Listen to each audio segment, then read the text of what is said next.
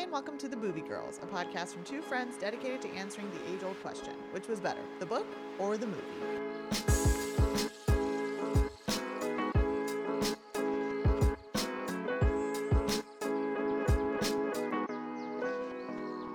I'm Rosha. And I'm Hannah. And if you want to hear more from the Boovie Girls, we are on Patreon. All you have to do to become a patron is go to patreon.com/The Boovie Girls to get access to all of our bonus content.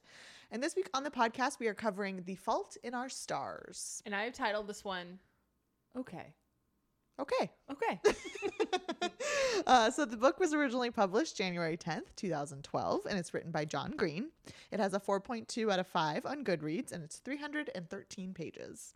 And the movie came out in 2014. It's a PG-13 drama romance. But it is like teen romance. Yeah, for sure. It's 2 hours and 6 minutes long, and it's directed by Josh Boone, who did The Stand, which... The Stephen King book? I couldn't really tell. It almost looked like it. I almost think it was a series, though. Yeah. Yeah, he did that. Oh, and okay. he did New Mutants, which is... X-Men. It was like the newest X-Men that came out with what's her name from Game of Thrones, Arya. Oh, I don't think I saw that. It was pretty good. I liked it. Interesting. Okay. So the IMDb synopsis reads, 2 teenage cancer patients begin a life-affirming journey to visit a reclusive author in Amsterdam. I guess that's fine. Yeah, I just feel like that whole the whole author part. Yeah. Was just kind of like, it wasn't like the whole movie. Right. Well, I mean, it was a kind of a catalyst for, yeah. It was like a B plot, but more important than most B plots, if you will. Sure. So some interesting facts. The title of the book, The Fault in Our Stars, is inspired by Act 1, Scene 2 of Shakespeare's play Julius Caesar. And it's actually mentioned in the book, in which the nobleman Cassius, I think is how you say it, says to Brutus, "The fault, dear Brutus, is not in our stars, but in ourselves, that we are underlings." Like I said, I think they mention it like briefly in the book. John Green, the author, spent 5 months working as a student chaplain at Nationwide Children's Hospital in Columbus, Ohio, which kind of sprouted the idea for this story. He says in an interview that like he kept going back to this story because every time he wrote it more of like an adult book, and he just wasn't like really enjoying kind of the concept. Unfortunately, in 2010, he lost a good friend to cancer, and she was very young. Her name was Esther Earle. She was an author and vlogger, and he actually dedicated the book to her. But basically, when she passed away, he realized like he got so angry about that like that pushed him to then like continue this work and really shift the narrative and like the idea of the book. On December 21st, 2011, so just a month before the book was supposed to go out or be published, Barnes & Noble accidentally shipped 1,500 copies of the book before the release date. So to people who had pre-ordered the book. BNN, what the heck, man? He says, it's no fault of Barnes & Noble. No fault in his stars. Yeah, exactly. It happens. Like, I don't want anyone to like lose their job over this. But he did, or a lot of people that got that, pre-released version basically pledged that they wouldn't give anything away or reveal any spoilers before the official launch. Most people stuck to that. There were a few that didn't, but for the most part, everyone agreed to not spoil it for everybody else. Have you ever pre-ordered a book? It's funny you should ask. I actually just posted on my Bookstagram not too long ago that is one like bookish thing that I have never done. I've wanted to, and I purchased a pre-order it was like a couple weeks before it came out for someone for a giveaway, but I've never personally ordered a pre-order. I bet book. now that you're like getting more familiar with authors and knowing when their stuff is coming out. Yeah, definitely. Well, and I've wanted to, like I said, there are certain cases where I'll just kind of submit for galleys, which are basically advanced copies of books, hoping that I'll get it. And I do sometimes, like I'll get it, which makes me feel better, but I'm sure there will be a book that comes along that I'll be like, no, I need this before. I need it right when it gets out. And speaking of John Green, he actually vowed that every pre-order that was purchased would be hand-signed by him. He signed basically every single copy for his first print of the book. He actually also asked the general public to vote on which color Sharpie he would use to sign Was them. this his first book or something? No, feel I this don't is, think like, so, Very, but yeah. involved. He signed 150,000 books with a variety of Sharpie colors because there were so many votes Yeah. for all the different colors, which That's I thought fun. was interesting. Did not receive unsigned, or they received unsigned copies because they didn't equate for how many they would need for him Oh, to yeah. sign. So he actually even went so far as to promise book plates to all those people Oh that my gosh. pre-ordered too. So like probably upwards of 200,000 plus that he Jeez. signed himself. That's a lot. A couple other facts. The book debuted at #1 on the New York Times bestseller list for children's chapter books, and it remained in that spot for 7 weeks. The book has been translated into many languages, including Persian. Wow. I even went even further. The Persian title is called Kitab-e Bakht Parishan, That's what I thought. which translates to The Unfortunate Book, which I thought was interesting. Huh. Yeah. And I don't know if you're going to talk about this in your fun facts, but in addition to this adaptation that we're covering, a Hindi version of, or Hindi film based off of this book was released in 2020. Oh, I Yeah. did not. I did not know that. Yeah, it was on their Disney Plus version, I Oh, guess. okay. I don't know. Thought that was interesting. Something to add about the author, he does make a cameo in this movie. Oh, he does? Yeah, in the airport scene. It's like him and his Ah. daughter in the airport scene. Okay. So I've heard about this movie for like forever. Yeah. And I just have never watched it because people really liked it. It has an 81% on Rotten Tomatoes, which is pretty good for a YA book. Yeah, that's not bad. The budget was only $12 million, which is like peanuts, basically. Not a lot happens. Like I can Yeah. see why that would be Yeah, that it little. grossed over $307 million worldwide. Wow. So it was a smash. I mean, how much is that really attributed to the fact that people love the book and then they went and saw the movie? I would say probably a lot. a lot. Especially, I'm noticing the closer the movie comes out to when the book was released, the more hype there still For sure. is, and then like the more money they make. Yeah, for sure. So just a couple fun facts. One of my favorite parts about the movie is their trip to Amsterdam because my boyfriend and I were there. Gosh, 2019 now, so Wow. almost 3 years ago now. And it was so fun to like watch everything that go by. But one thing that we didn't go to was the Anne Frank house. We went by it when we did the canal tour. Yeah. But the interior of the Anne Frank house that we see in the movie is actually a replica because they were actually denied permission to use the actual house during the filming. That does not surprise me at all. No. What I was like kind of hoping. I was like, ooh. Plus, probably easier to film too, because think about like they probably would have to have shut it down Right. if they actually got permission to use Yeah, it. for sure. Also, the restaurant that's in Amsterdam is not a real restaurant, Oh. which is a little. Orange or whatever it's called. named something else, but it's like not a fancy restaurant. It's almost like a sandwich shop or something. Oh, I see. So, Okay. but the outside of it was still like Got it. a real scene. When I guess we'll just keep on the Amsterdam theme. So soon after the film's release, the bench where Gus and Hazel have their kiss on the bench was actually stolen. Someone like The bench itself was? yeah, someone just stole the bench. Okay. But the city of Amsterdam actually replaced it, and it's there to this day. And a lot of people when they come there, they go and reenact them That's sitting on the adorable. bench, which I didn't know. Otherwise, Ray and I would have done it. Right. Well, you had never seen the movie, I so how hadn't. would you have known? All right, so let's get into the cast. We'll start with Hazel. Hazel is the teenage girl in this film, played by my least favorite actress of all time, Shailene Woodley. She's your favorite. She's not. She was in The Secret Life of the American Teenager, where my loathing began. Oh my God. Everybody's. Everybody's. She's also in Big Little Lies, Divergent, The Last Letter to Your Lover that we covered not too long ago.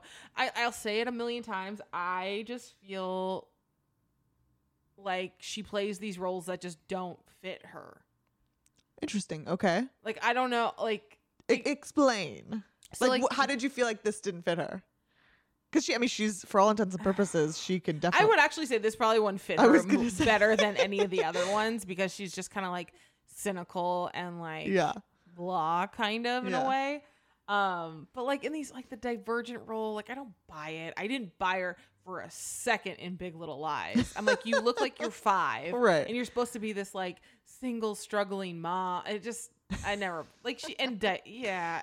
I don't. I get what you're saying. And I didn't love her in The Last Letter from Your Lover. that one either. that one I didn't understand whatsoever that they picked her. I don't know. She actually wasn't like they, you know, a lot of times we'll see in movies where like the director or the writer is like, oh my, we need this person. It was actually opposite. Like she loved this book so much that she reached out to the director and was like, I really want to do this role, and like kept writing them. So they were finally like, all right, like We'll just give it to you. we'll just give it to you. That's hilarious. Yeah. I feel like I could be wrong, but this was probably her first big thing after Secret Life of the whatever teenager. This actually came out the same year as Divergent, so her hair was already cut from what it was. And she actually had cut her hair and donated it to Locks of Love. Oh. Which kind of tied in Yeah. to the whole thing. The reason I ask is because I think it came like right after Secret Life ended. You can tell I personally have seen growth in her acting abilities. This one, it was like I was watching her character in Secret Life and I was like, oh my God, please get stop. Yeah. Stop. So I get it. I will agree with you to a certain extent on this one. I don't completely hate her like you do. Yeah, I know. I mean, I guess we have to like look at these other YAs that we've done, like Chloe Grace Moretz. She's fabulous. The girl in Everything, great. And it's just like, I don't buy it. Like, I feel like your dad was getting in trouble. Like, I feel like she has like a rich dad who like got her a job in acting. You know what I mean? Yeah. Like something like that. Which she's actually she's been nominated. Did she win, or was she nominated for an Oscar for something? She definitely did not win. I think she was nominated. I would have thrown a table in the movie that she was with, that she played in with George Clooney. Now it's like escaping me. What was it called? I would have thrown a table. What was it called? Oh, see, now that's gonna bug me. The Spectacular Now? No, that's not right. Whatever. Oh, The Descendants. That's what it was. Okay. Yeah. Anyway, we know you don't like her. It's fine. All right, let's move on to someone that I do like. Augustus or Gus in the film is her love interest, who is also a cancer patient as well, played by Ansel Elgort. This was actually only his second movie, I believe. He played in the new rendition of Carrie. With Chloe Grace Moretz. That's hilarious. He played what's his name, like the popular boy in that one. Okay. But he was also in the Divergent series. He was in the movie Baby Driver, which is such a great movie, and West Side Story that just came out recently. Really? And he's going to be in a new HBO Max series that comes out in April 7th called Tokyo Vice, which looks really good. Interesting. There were so many times watching this movie where he just made me smile. Yeah. Like he's so sweet. He's so sweet and he's so cute. So he stole the show for me, and I was like, you would never go for her. Ouch. You know what I mean? Yeah. I don't know what it is about. Like, I don't think that he's like necessarily the most attractive guy in the world, but I think there's just something endearing about him that like you just want to hug him. Like I was watching him act and I just started smiling. Yeah. I'm like, you're just so cute. Well, good. I'm glad he was there to kind of offset the hatred of Shailene. I know. Ugh. So anyways, he knocked it out of the park for me. I loved him. I thought he played it perfectly.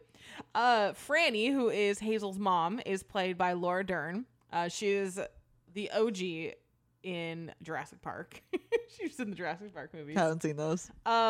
She's also in the movie Little Women, the most recent version. She's also in Big Little Lies, and she was in Twin Peaks, which it was a huge hit series. I tried to watch it and couldn't get into it, and I feel like I need to give it another chance. Is it like scary? What's the premise? It's like a murder mystery type thing, but if you watch it, you look like you're watching a movie from like the 70s, just the way it's filmed. Right. Like even like the quality of it is down, and I just feel like I need to, and I feel like I didn't understand that when I first watched it. Okay, that's fair. I don't know. I loved her mom in this movie. There were so many times in this movie though where I was like, poor mom. I know. You know, not even the sense of like poor mom, like her kid is dying. It's like, poor mom, she's not being invited places, you know? I mean, I'm not a mother, obviously, myself, but I do feel like that is the job of a mother, right? Just to be there when needed. I mean, they take her to Amsterdam. They don't even invite her. They ask her to stay in the hotel. The only reason she's going to Amsterdam is because she has to. I know. You know what I mean, though? I don't know. No, but I really liked her. I like her, too. I really like her character in Big Little Lies, too. Which also, like, is that coming back? Because I need another season. I really hope so. Yeah. Next, Michael is Hazel's dad, played by Sam Trammell. I knew him from True Blood on HBO, the OG HBO that you had to pay like a boatload of money for. So like I didn't have it, like my friend had it, so Right. we would go over and watch it at her house. He was a werewolf in that one. Okay. But it's so funny because, you know, HBO HBO is still pretty racy in terms of like what they'll show. Yeah. Euphoria being the example. But like True Blood was like, you know, I mean, they're having sex. Yeah. There's naked people. So like all I see is like his naked butt whenever I see him Oh. anywhere. That's Does all he I have a can nice see. butt? I mean, sure, he's a little scrawny, but he was a werewolf, so like he would like transform, Right. and then, but it was we're going off on a tangent. So he was like a werewolf, right? And then like this other werewolf pack came in, and it ended up being like these big beefy guys. The guy who's married to Sofia Vergara, Oh, yeah. that big guy, like he was like the Joe alpha. Mangliano. Yeah, so then it made poor Sam look like a little twerp, you know. So. I could see that. You're like whatever you're describing just makes me think of Twilight, and then I'm like, then I think It was. Of, like, I mean, Jacob. it was like the X-rated version of Twilight, or the rated R version Yeah. of Twilight. What's his name? Alexander Skarsgård is in it. He's a Oh vampire yeah, in it. that's Yeah. true. That's true. So, anyways, and then lastly, Peter Van Houten, who is the author that they go see in Amsterdam, is played by William Dafoe, who is just a genius. Genius. He was in, you know, a bunch of the Spider-Man movies, including the most recent one. He was in Nightmare. Spoiler I alert. know. Everyone knows that he's in it. He's in Nightmare Alley, which is nominated for Best Picture at the Oscars this year. Oh, nice. That's one with Bradley Cooper that Ray and I just watched a couple weeks ago. It's pretty good. And then he was also in Murder on the Orient Express. Mm-hmm. I mean, he's great. I hated his character. His character sucked here, but Well, I mean, nothing will compare to his character in Spider-Man. That to this day is one of my least favorite characters Green in Goblin? cinema. Yes, why? because he's just so awful.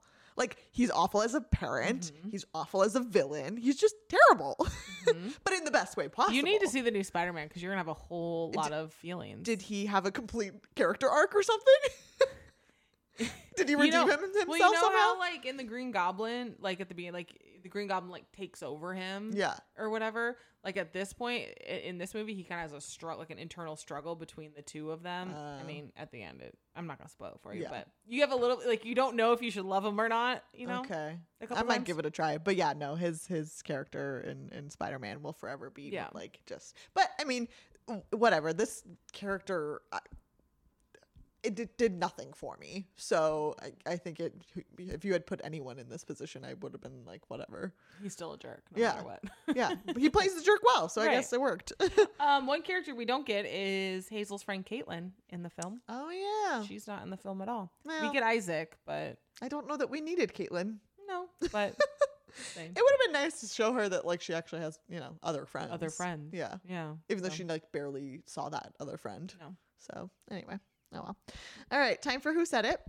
Your first quote is, "Sometimes people don't understand the promises they're making when they make them." Hazel. Mm-hmm. Next one. "That's the thing about pain. It demands to be felt." Augustus. Augustus, yes. Augustus Gloop. Next one. "Grief does not change you. It reveals you." Ooh.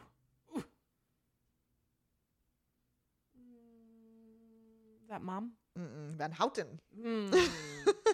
Last but not least, "I fell in love the way you fall asleep, slowly and then Ugh. all at once." That was Hazel. Yes. I do love that line. That's probably my favorite quote from the book and the movie. It's not how I fall in love. Fall in love like insomnia. What does that even mean? or narcolepsy. What is falling in love? Do oh, tell. Please. Oh, please. Do tell. We are not doing F, Marry, Kill because technically these characters are underage. So Well, just for the record, Augustus in the movie is 18. not yet. In the movie, when he dies, he's 18. Is he? Oh, because he says 19 during the eulogy scene. He's like, "I'm not there yet." But in the book, he's only 17. yeah, and so. she's like 16, so we're not doing that. All right, so the movie opens up with Hazel at the doctor with her mom, and they start talking. You know, like when you're in a conversation, especially when you're younger, it's like everyone's talking about you but not to you. Mhm. That's like you're not this- even there. Yeah, that's like this perfect. They're like, she's Yeah. depressed, and she's like, I'm not depressed. They're like, she's depressed. So, I mean, we right off the back we get cynical Hazel, and this is how the book opens up for the most part. But we find out that she does have cancer and that she has to wear an oxygen tank, which is like she gets it a little more fashionable. It's almost like a, rolling backpack. It looks like a Camelback in the movie. It does. Like it looks like It that. does. Not like a big, it's not like a oxygen tank like you think, like a big. Right, but also like don't compare it to a rolly backpack, because I don't know what school you went to, but like those were not cool. I'm just saying. I mean, it didn't look like, when you think about it, you think of oxygen tank, you're thinking of this big tank thing. Yeah. And it looks like a backpack. This is almost. a total tangent, but at my high school, there was this one kid, and he was a sweetheart, but he had a rolly backpack, and he would run to every class. So like you would be like standing in the hallway, and you'd see him like whiz by. He's probably it was just, running a company right now. He's probably a genius, making millions of dollars. But it was just so funny because like you would like he'd be there 1 second and then completely gone the next, because he was just so speedy. Maybe he's a track star now. That's so funny. But we find out that she had thyroid cancer that has moved to her lungs. So her lungs are really, really bad, and so she has to have this oxygen tank all the time. She basically can't breathe for herself. So her mom ends up making her go to this support group, which is basically a bunch of kids who have cancer, who are on the quote unquote same journey. But like, you always think about it like, these kids, like especially ones that have had cancer for so long and have been in these hospitals for so long, and now they're 18, and it's like they're not little kids anymore. They understand what's going on, and this is like where she is in her life, where she's like, all right, I understand what this is. Yeah, she's come to terms with it. Right. She knows that she will eventually die one day. Like when you're a kid that age, that's not at all like something that you think about, but being in that world and having like that experience, it's like, okay, it's inevitable. At this point, I'm just trying to live my life the best I can. Exactly. So she's at support group, and we meet Patrick, the leader of the support group, who had ball cancer. Ball cancer. Testicular cancer? That's what she calls it, though, I in the know, movie. I So know. it's funny. And it's one of those movies where it's like you laugh at some points, and you're like, should I be laughing? Right. But it's like, yeah, like Well, you kind of feel bad, but it's written that way. And there's a lot of people who didn't appreciate the way that he Right. kind of just made everything seem so like la-di-da with his writing in the book. So exactly. So but anyways, we find out that, so here's the thing, in the book we get introduced to Isaac as one of like her first friends, and I got more of the sense in the book that she'd been going to support group for a little bit, for a while. In the book, it seems like this is her very first time at support group or whatever, because she talks about how her and Isaac never talked, but they would look at each other and like roll their eyes, basically, and that was like her quote unquote friend. Right.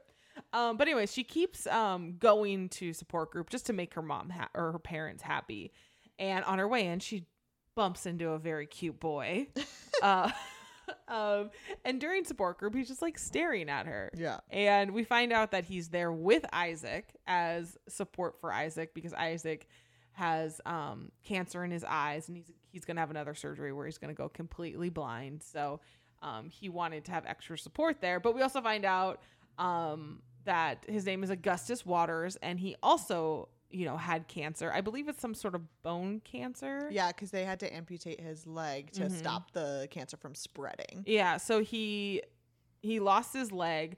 In the book, he doesn't like just reveal his leg. No. She actually notices. She's like, "Oh, I noticed a limp." And that's how she figured out that he was missing a leg. It wasn't. I don't know if they just felt like it needed to be like belabored that he guess. doesn't have a leg. And then, they ask him like what his biggest fear is. And his fear is, about oblivion. And then, Hazel, who never talks in support group, is like, well, let me talk now. So then She's like, I want this guy to notice me. Yeah. So she like comments about his fear of oblivion in a very dark way. Yeah. I love it. Patrick's like, well, that was interesting advice. Yes. Thank you for your thoughts. But anyways, after group, her and Gus end up talking after, and he says that she's very beautiful. Mm-hmm. I'm like, Gus? I mean, she's not ugly. No, I mean, I don't love that haircut on her, but not the best. No. But anyways, they're standing out there, they're talking, and they're watching Isaac and his girlfriend like make out a bunch, and they keep saying the word always to each other, and we find out that was like their thing, that they always say always to like, you know, to they'll say always love right, each other yeah. and whatnot. that just made me think of Professor Snape when Always. he says that he was always loved Lily. Sad. That's so cute. I don't think Boyfriend Ray and I have anything like that. I hope not. It's a little No. cheesy. No, it's probably something like snarky to each other, if anything. But anyways, You do call each other by your last names, though. we do. Yeah, that's your thing. Or he calls me by my last name, and then I call him by his legal name, Ronaldo. So anyways, while they're standing there, he asks her, do you want to come watch a movie? I'm like, heck yeah. Yeah, I do. Right to the point. Let's do it. But then he also pulls out a cigarette. And at first she's like just appalled by it. Ends up being this like metaphor for holding death between your lips and not giving it power to kill you. To kill you or whatever. I thought that was kind of clever. Yeah. But then also like it's kind of clever, but then like towards the end of the movie I was like, these other people are probably thinking he is nuts. Oh, I'm sure. Especially like we'll get to the part where he's on the plane. Well, and I also want to know, like, does he keep the same pack of cigarettes? Because eventually, by the time, like, however many times you put the cigarette into your mouth, it starts to get soggy. Not that I would know because I don't would think smoke, so. but I don't know. does he like Maybe. replenish? Because then those are not cheap. Yeah, I don't know. Cigarette packs are not cheap. Yes. Anyway, So she ends up going with him. Her mom comes to pick her up and she's like, so I'm gonna go. apparently his comment or his metaphor really Yes. did it for her. And this is where she kind of shares her cancer story with him about how she was diagnosed with cancer when she was 13. But she got into some trial that supposedly is working on her to some extent. Yeah. Like her lungs are still not great, but it's not getting worse. Yeah, they put her on some medication, which I can't remember because it's like really hard to say. But Right. basically, they realize that the medication helps drain the fluid in her lungs, which allows her to breathe better. And it's been consistently working. So she's been able to kind of manage her situation. Yeah. So they're at Gus's house, I should say. Augustus is what I'm going to call it. In the movie, they go straight down to his like really cool like little bachelor, basement or whatever. In the book, they don't. No, his dad's like, oh, that's cute. You think you're going to take this girl downstairs? Absolutely not. I thought that I did think in the movie the parents were just like, whatever.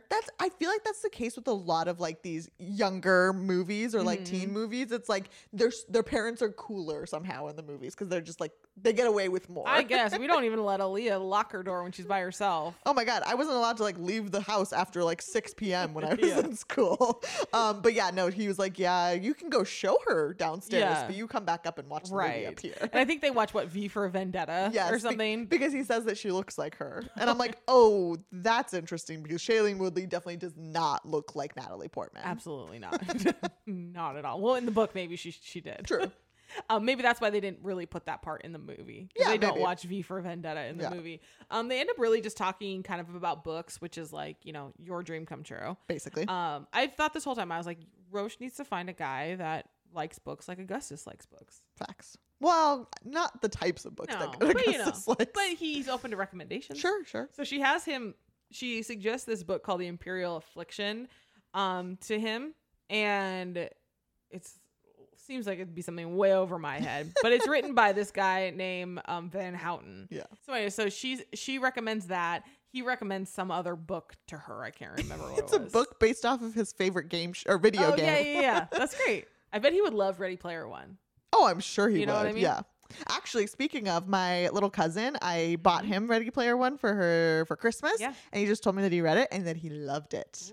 Because he knows that we covered it on the podcast. The second book second movie is it's happening? It's happening. Oh my goodness. Now that's more reason to read the first or second book. I'm so excited.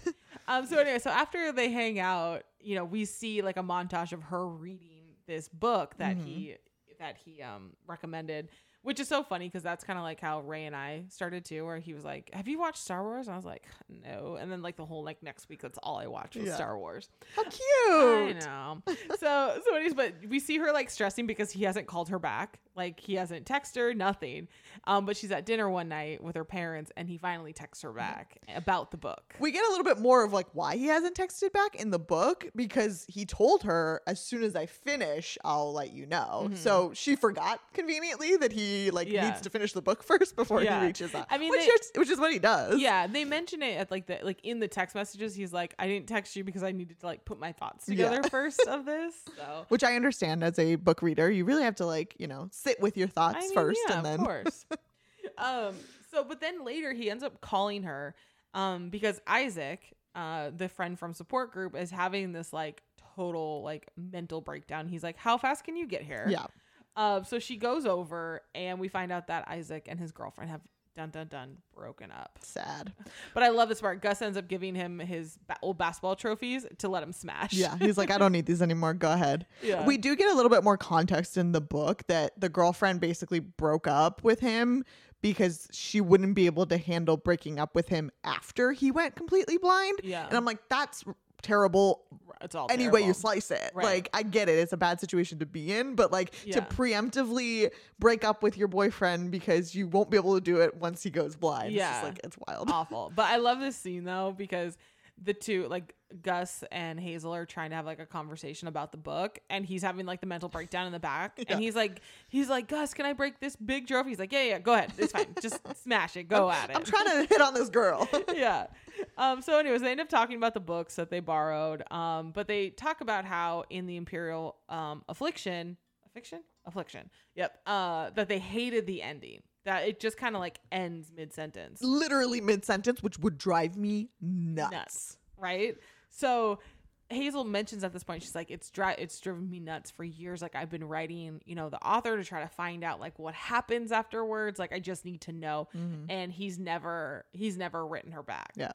I will say, I mean, as a reader, it would drive me nuts, but as an author, that's actually genius to Absolutely. think, because the whole premise of the book is also another girl who has cancer. And the idea is like, time is, you never know when time, your life will end. So Yeah. you could die mid-sentence, Yeah. So Yeah, I thought that was for sure. interesting. But lo and behold, Gus ends up getting a hold of his assistant, and he gets her to respond, and really him to respond, I guess, but I think By it's more association of her. association. And like Hazel just like freaks out, and she thinks it's like the coolest thing ever. I think it would be cool if It'd be I got really cool. response from an author. But I'd be like, why is he why you and not me? Like I've been writing Right. this dude for years. Yeah. But anyways, we get this like montage of, Hazel and Gus hanging out more, and they end up kind of making their own little always phrase, and theirs is okay. So they just say okay back and forth, and it's supposed to mean their affections for each other, I guess. So when Van Houten ended up writing Gus back, she was like, okay, cool. Like, can I have his email? Like, thanks. So she ends up writing him, and he, writes her back. And he's like, I can't give you answers via email, but if you ever find yourself in Amsterdam, like, always come to visit. And it was just so funny. She's like, oh my gosh, we're going. Like, duh, we're going. Obviously. And it's so funny because it's just like, how many times, like, have you been like, hey, if you're ever in Arizona, like, look me up. And then you're like, oh my God, I hope they never like come. Oh, And if you 1000%. come, don't look me up. Yeah. Or like been given a like invitation to go visit someone. It's like, Correct. oh, that's funny. I won't ever I won't actually ever do that. Thank you. I It's a nice remember it was when we were in Nashville. Do you remember that guy that I like met or whatever? Yes. And then he like texted me like for weeks after being like, you should come, down. You can stay He was with trying to come me." here to Arizona. Oh yeah, that's true. And I was like, yeah, that's not You're happening. like, yeah, but because remember he was like, so like, who would I stay with? You're like, not me.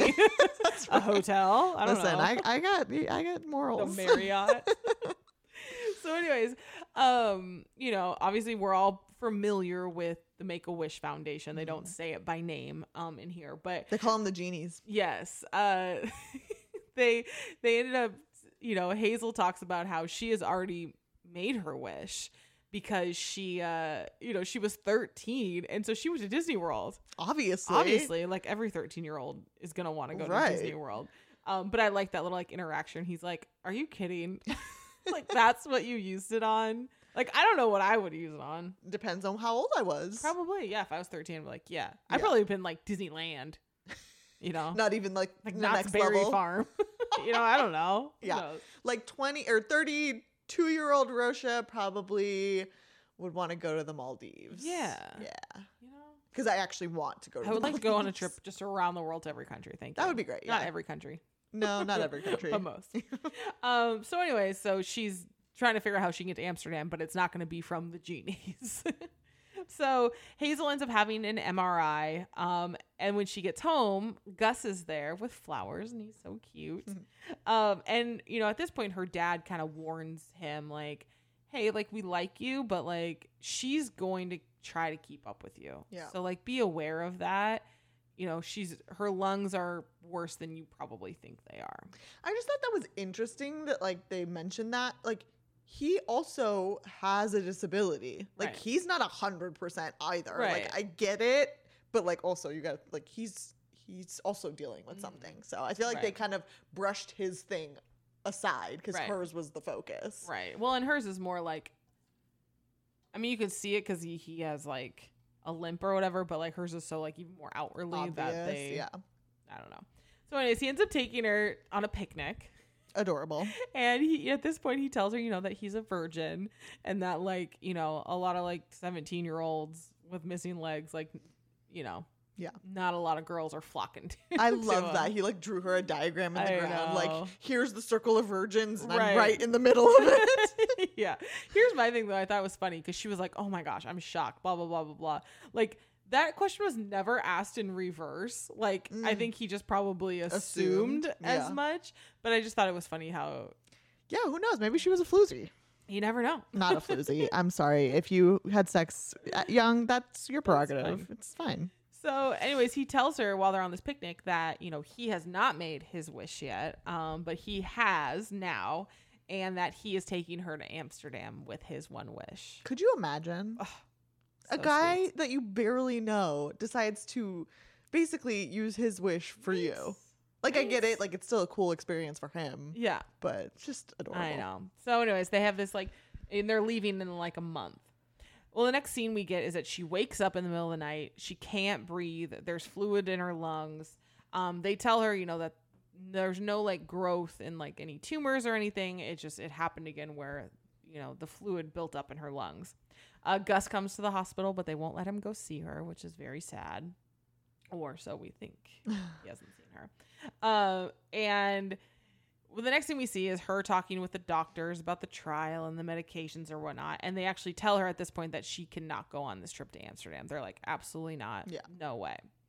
So she feels really bad. She won't answer Gus's phone calls because she doesn't want to, like, tell him. Rightfully so. I mean, Right. he used the wish on her. Exactly. So finally, though, you know, she's sitting outside and we see her little pitiful swing set outside. Speaking of the swing set, she actually sells the swing set, or Yeah. she puts it up for sale In the book, yeah. In the movie, she It doesn't. just stays there. Yeah. But she does finally end up talking, you know, to Gus, and she tells him at this point, while they're on this little swing set, that, you know, it's probably best that they just stay friends because she doesn't want to hurt him, because she thinks that she's probably going to die and doesn't want to hurt him. Yeah. She calls herself a grenade. Yeah. Which I was like, Yikes. yikes. Yikes. And right after that, you know that he's like, okay, cool, but, like, I still love you. Right. Like, I won't stop loving you. Yeah. So, anyways, Hazel gets another email from the assistant from this author, and it very much seems like she, like, thinks that they're coming. Mm-hmm. And so we come to find out that mom behind the scenes has figured out how they can go on the trip. You know, it's a shorter trip, but they'll still be able to go, which is a really, like, sweet moment. Super mom. Super mom. And I like this point when she, like, tells her lungs, she's like, you got to keep your shit together just for, like, just this trip, you know? So anyway, she texts Gus and is like, you know, I hope you have your passport ready. Like, let's go. And he, like, shows up in a limo. Something that we don't get in the movie is kind of almost a hint of what happens to Gus. Yeah, so this limo situation doesn't actually happen in the book. Hazel and her mom go to Gus's house to pick him up, and when they get there, they hear him having, like, an argument with his parents, and they don't really hear, like, what the argument's about, but he's basically like, it's my life, it's my own decisions, things like that. And then he comes out and, like, pretends like nothing happened, but clearly both of them heard him having this fight, so they're like, what's the situation? Yeah. That's all we get at this point. Right. So the next thing we get, though, is that they're on a plane. And Gus has never been on a plane before. I'm like, oh my gosh, I couldn't imagine being my first plane ride being overseas. Well, not only that, but like the older you get, the more aware you are that you're on a plane. I know. I feel like I was lucky because I think the first plane ride I took, I was like 2 or 3. I don't even remember. Like you just become more accustomed to it, right? I know. So anyways, I think in the book, doesn't he tells her that he loves her while they're on the plane, I think. Does he? I'm pretty sure. Maybe he does. So, I can't remember. Anyways, they land in Amsterdam and they check into the hotel and they find out that Van Houten has set up like a dinner for her and Gus. I'm like, what about Mom? Mom needs to eat too. Listen, Mom's doing her own thing, okay? She's reading books. I mean, and Mom even bought her a dress. That It was was sweet. very sweet. And Gus comes to like pick her up and they go on a little, canal boat tour. And I was like, right, get in here. I was like, look, we were there. I was like, we were literally right there. We did a booze cruise canal in Amsterdam. It was really fun. But they go to this restaurant, this fake restaurant, and it's beautiful. It's like very fancy, like 5-course meal. Yeah. In the book, it's not like an inside restaurant. Don't they eat like outside or something? I think so. I think you're right. Yeah. Well, also she's a vegetarian in the book. Oh yeah. They don't even mention that in the movie. But at dinner, they talk about the afterlife and what they kind of believe in. And at this point in the movie, he tells her that he's in love with her. I did love. What I don't know if it was this point in the. Well, it was when they're on the plane and. The mom, they're like holding hands because Gus is kind of scared. Yeah. And her mom's like, oh, you're so cute. And she's like, Mom, we're just friends. And he's like, well, she is. I'm not. Yeah. Speaking of the plane scene, in the book, they made that part where they like grab each other's hands and like hold it. Her mom says something like, oh, you're so grown up. Like you don't even hold my hand anymore. Aww. And I thought I almost cried because I've always held my mom's hand when flying. Like that's just always been our thing. Aww. But like, I was just like, oh my God. You've so never sad. held my hand while we've been on a plane. Are you my mother? No, but we have to tell them about the story. There was one time Roche and I were on a plane together and I had the window seat and she had the aisle seat and some rando was in the middle and us jerks. Roche starts unwrapping a Reese's peanut butter cup and she's like, hey, you want one?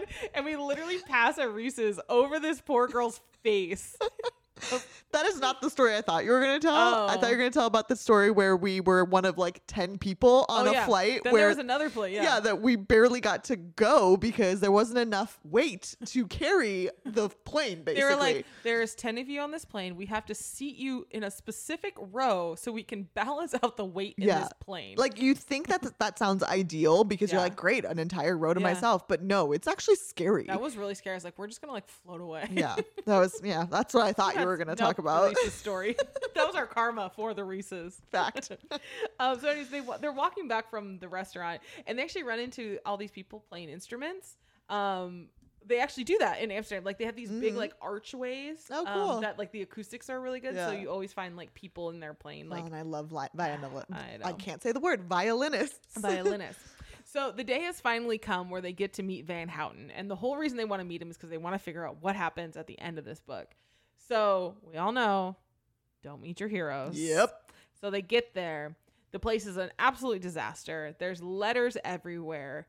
And he's just a jerk. He's a jerk. He's a drunk. And it's very much apparent that this poor assistant who's there as well has set this up hoping that he would be nice to them. Right. And he like didn't even really know that they were coming. Yeah, completely backfired. Yeah, and he even like makes like some like really awful remarks about them being, cancer patients, and he like plays them some weird Swedish hip hop song. Yeah, that was strange. Yeah, it was just bad. So anyways, Gus kind of gets really mad at him, and then Van Houten snaps back at Gus, and they kind of go at it. And Hazel tries to talk to him about the book, and again, he yells at her. He insults them even more.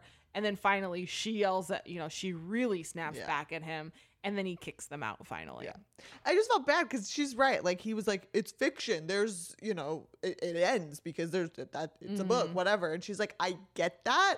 But also, like, as an author, you had to have thought about, like, where these people would end up eventually. Right. Like, even if you didn't write it, you had to have thought of it. Yeah. Which I get, but, like, he was just such a jerk about it. Yeah. So, anyways, they left. The assistant ends up running after them. She apologizes for the way he acted. And she's like, I'd like to take you to the Anne Frank house. I'm like, because that's not depressing. Like, very nice thought, but, like. But, I mean, it's aside from you, it's probably a very well attended tourist attraction. Or the quote unquote cafes.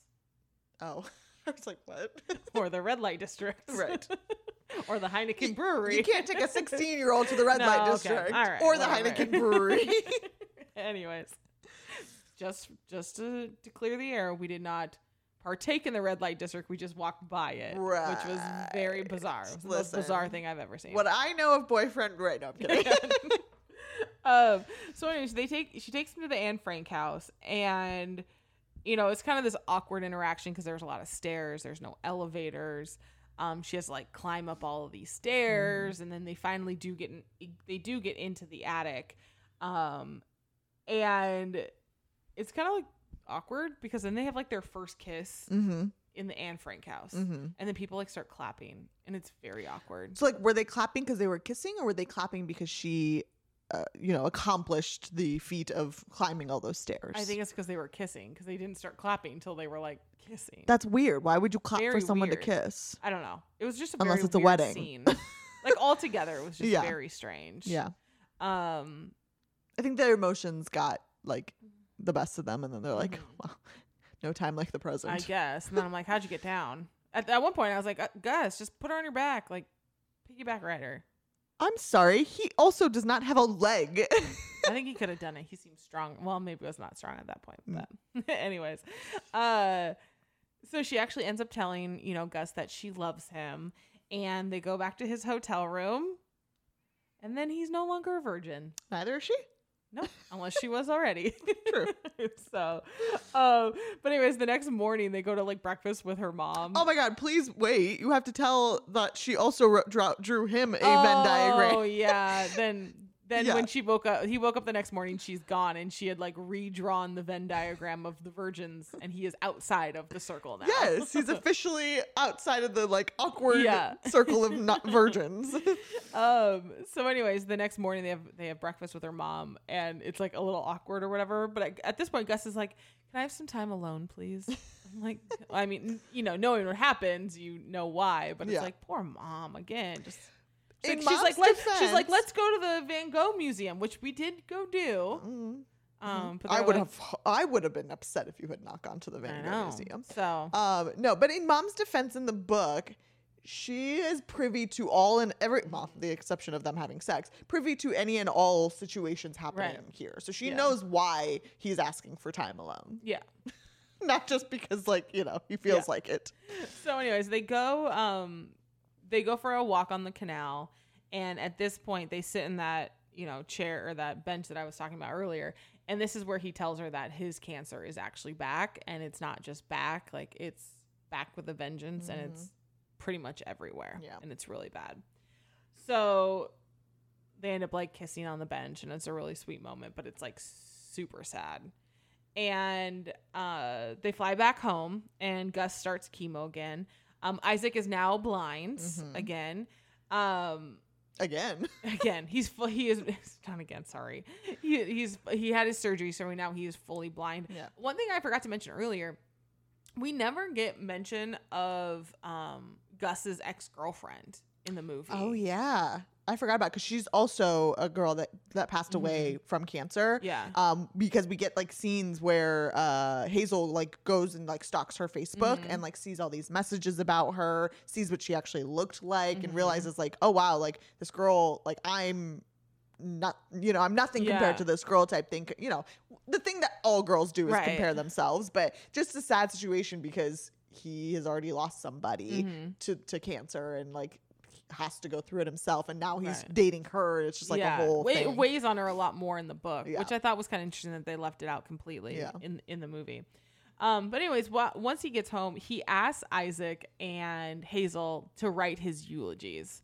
I'm like, huh? Yeah. Ugh. I think also in the book, the whole surgery that Isaac has, Hazel goes to visit him in the hospital too. Afterwards. Yeah. So like, Because he's like he thinks it's his ex. He's like, Monica. She's like, no, it's just support group Hazel. Support group Hazel. So I mean, their friendship is a little bit more in the book than it was portrayed in the movie. But so they decide, like any teenagers do, let's go egg your ex-girlfriend's house. Yeah, Like, because they obviously. ask him, they're like, so have you heard from Monica? And he's like, not a single word. And Yeah. they're like, that's awful. Yeah. So let's go egg her house. So they Or go her in, car. they go and egg her house and mostly her car, and her mom comes out, and I love it because Gus is like, just explains it to her. She's like, your daughter basically sucks, and we might not look like much, Yeah. but like between the two of us, we have 5 working legs, It was hilarious. 2.5 pairs of lungs, and 4 eyes that work. So, and the mom's like, okay. So she walks in, and they keep egging. Just do your thing. Yep. So later that night, though, Gus ends up calling Hazel, and he's at the gas station, and he like needs help. And she goes there, she rushes there, and he's like, just folded over, and one of the tubes that is connected to him is infected. And he's there because he's lost his pack of cigarettes, and he just wants, to do something on his own. And he does not want her to call 911. He's like, don't do it. Like, don't call them. And she's like, I'm calling them. Like, I have to call them. So she calls 911. And they take him to the hospital, and she doesn't get to see him at this point, but his mom comes out and basically says, it's not good. We're stopping chemo, and this is the beginning of the end, basically.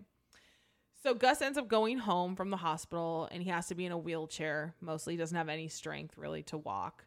And he's lost his sense of humor, which is like so sad. Super sad. She's like, I'd like to say that, he had his, same sense of humor and bravery, but he didn't in the end. And she ends up taking him on a picnic to the place where he had taken her on the picnic.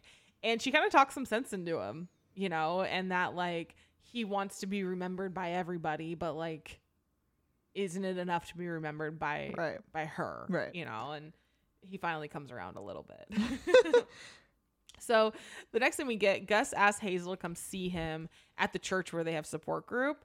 Also, can we talk about their like funny little joke about support group? So when the first day they meet, Patrick, the support group leader, they're like, we're literally in the heart of Jesus. And then so now every time they talk about the building or the support group, they call it the heart of Jesus. So he's like, meet me at the heart of Jesus and bring your eulogy that you wrote for me.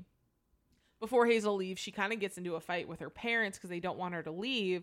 And, one of the whole things, kind of throughout the book and the movie is that she's very worried about if she dies that her parents will stop living. Like they won't have a life because her mom made a comment when she was little about, she'll stop being a mom. And so that's been one of her biggest fears and almost like resentment with her parents. And at this point, her mom's like, well, we didn't want to tell you, but like I've been taking social work classes and I want to help families of people going through this. And it was like such a relief for Hazel to know that she's not going to be leaving, carnage behind. Well, and her dad says like, we didn't want to tell you because we didn't want you to feel like we were abandoning you. Right. Exactly. So they're at the church now, and Gus wants to attend his own funeral. Hey, fair enough. So Isaac reads his eulogy, and it's funny, and it's, it's sweet. And then Hazel, reads her eulogy, and it's all about, their love for each other. And it's just like gut wrenching, I can I just say that I appreciated book and movie that like these poor kids are going through a lot. The fact that they could find the humor in things, that they could joke about their, their illnesses with each other and like find that commonality and like that support system was like really nice to see, because it's like, you're a kid, you still want to have those feelings of like living the life of a kid, but you can't. So it was nice to see that there was at least some like humor. And you hope happiness. You hope that that's true in some point in real life, So it's very sweet. And then Gus ends up dying 8 days later, which is super sad. One thing they don't mention in the movie is Hazel ends up going and like reads a bunch of like Facebook comments that a bunch of people read. And it's like one of those things, you see it in real life, like somebody dies and someone says, well, I'm like, you haven't seen that person in like 10 years or even thought about it. Yeah, it's like the same thing with like birthdays, when you get like random happy birthdays from people you haven't talked to in like 4 years. But yeah, she goes on his Facebook and like starts seeing like his old like basketball teammates saying like, he lived a great life, he would have been a star, this and that. And she's like, that's not who he was. Like these people really don't know the true Gus. I do. Which I get it. Like it's hard to see that because he did technically have a life before her, right? And before his cancer. So like it's hard because you can't necessarily negate those comments, Mhm. but she thinks that they're, you know, untrue or, you know, inaccurate Yeah. because she never knew that side of his life. Exactly. So we're at the funeral now, and Van Houten shows up. So Because that's what we needed. right. So now it's time for Hazel to read her eulogy, and they they announce her as his special friend. Mhm. And I love it. She's like, just, you know, I was his girlfriend. Not that it matters. Right. But she ends up doing more of like a generic eulogy, you know, and there's kind of a voiceover talking about like funerals aren't for the dead, funerals are for the living, and she wanted to say what she felt his parents and his Right. friends needed to hear, not about their love. Yeah. Like no one would care about it as much as, you know, and she knew that Gus had already heard it. When she's like walking up to the podium, she puts a pack of cigarettes Mhm. on his grave. And I thought that was interesting, or on his coffin, excuse me. Because in the movie, they choose to show it like her doing it in front of everyone. Yeah. Whereas in the book, she actually tries to like sneak it. She Sneak sneaks it. it in before anyone else notices. But I appreciate that they like kept Yeah. that because that was kind of, you know, important to him. So Hazel's leaving the funeral alone, and Van Houten jumps in her car, Mhm. and he's like, I need to talk to you.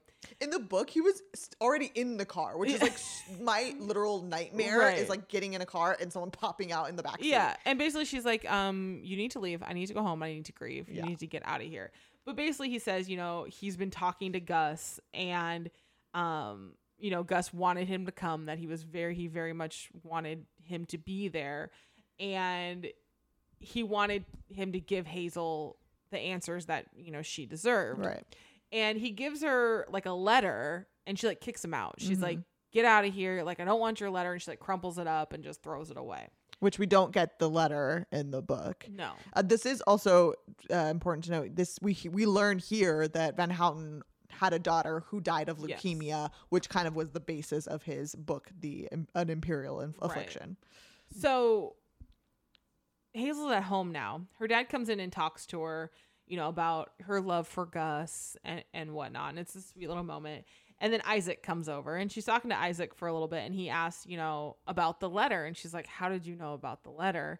Because she thought it was from Van Houten. Well, it comes to find out that it was actually a letter from Gus that he wrote and had sent to Van Houten, and he wanted help writing her eulogy. Right. And so she like panics, and she like goes to try to find, you know, the letter that she crumpled up, and Right. she reads it, and it's super sweet. And we find out that he had snuck in to see her when she was in the ICU and whatnot. And it's like I didn't fully understand this step right here, because it was like Van Houten, he had reached out to Van Houten to get her answers, and then to have him help write her eulogy. Mm-hmm. But she never got any of that. She didn't get the answers that she wanted from him. No. And then like the eulogy that he was helping, it was just the letter from Well, Gus we get to a little bit him. more in the book. Well, he does try to give her the answers for the Yeah. book, and she's like, at that point, she's like, Yeah, I don't so care. I'm grieving. I don't care Yeah. at this point. The book is a little different. So he doesn't like give her the letter right then and there. Mhm. She actually goes, you know, home and like starts grieving and things like that. And then I think similarly, she has a conversation with Isaac where she thinks that he was writing the sequel that he promised Mm-hmm. her for An Imperial Affliction. So she starts going, like, she goes to his house to try to check his, you know, his room to see if he left him there. She goes to the church to see if maybe he left it there. Long story short, she ends up reaching out to Van Houten's assistant and is like, hey, Gus might have sent something to Van Houten. Not sure if you know of anything. Yeah. At this point, she has quit, right? So she's like, I'll go. I'll like see if I can find out anything. Also, I'm bringing my boyfriend because, you know, in case Van Houten gets crazy, Yeah. I have support. Then she gets another email from the assistant like a couple of days later and says, we did in fact, you know, find something that he sent. Yeah. Basically, he had reached out to him, and Van Houten's response was, just tell her exactly what you just told me. Yeah. So like he did try to reach out for Yeah. help, but Van Houten's like, your words are better than anything I could write for you. So Yeah. just tell her exactly what you just told me. Yeah, so like in the movie, it's kind of like mushed up together. Yeah. But So basically the assistant emails her the letter. So, and then the letter in the movie, you know, just ends with okay, Mm-hmm. at the end, and then that's the end of the movie. Yeah. So The book is basically the same. It doesn't end on the same word. I think he wrote something. I can't remember it, but basically at the end she goes like, I did, Gus, I did, or something like that. I almost felt like at the end should have been like half of a sentence. Like this whole book that they were talking about. I thought that would have been a nice little touch. So, but I mean, technically he wrote the letter.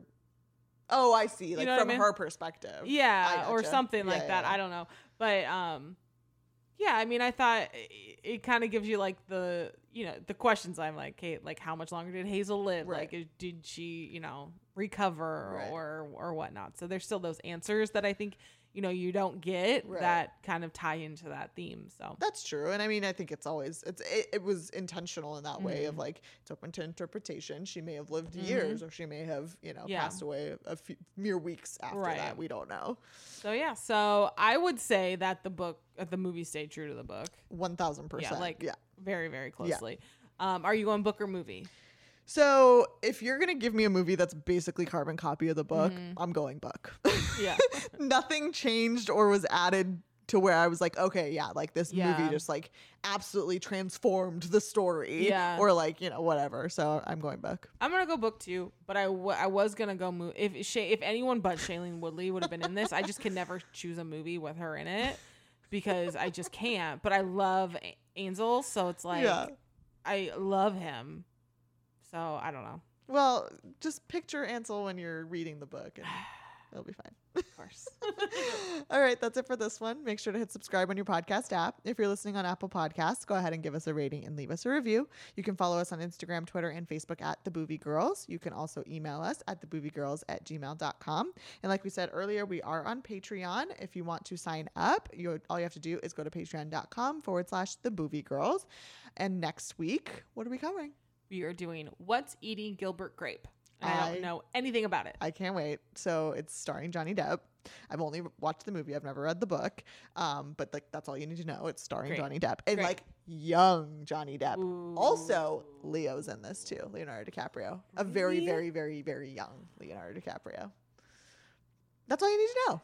I'm excited. Yeah. And we can't find the book anywhere. I know. So we have one copy of the book that we're sharing. I magically found this copy at Goodwill, and I was like, I didn't even know this was a book. But yeah, it got an interesting cover. You'll understand when you. It almost reminds me a little bit of Little Fires Everywhere. Oh, the cover. It's like an older type version of it. Yeah, it's an interesting story. I'm excited to read it. All right, thanks for listening, and remember, don't judge a book by its movie. Bye.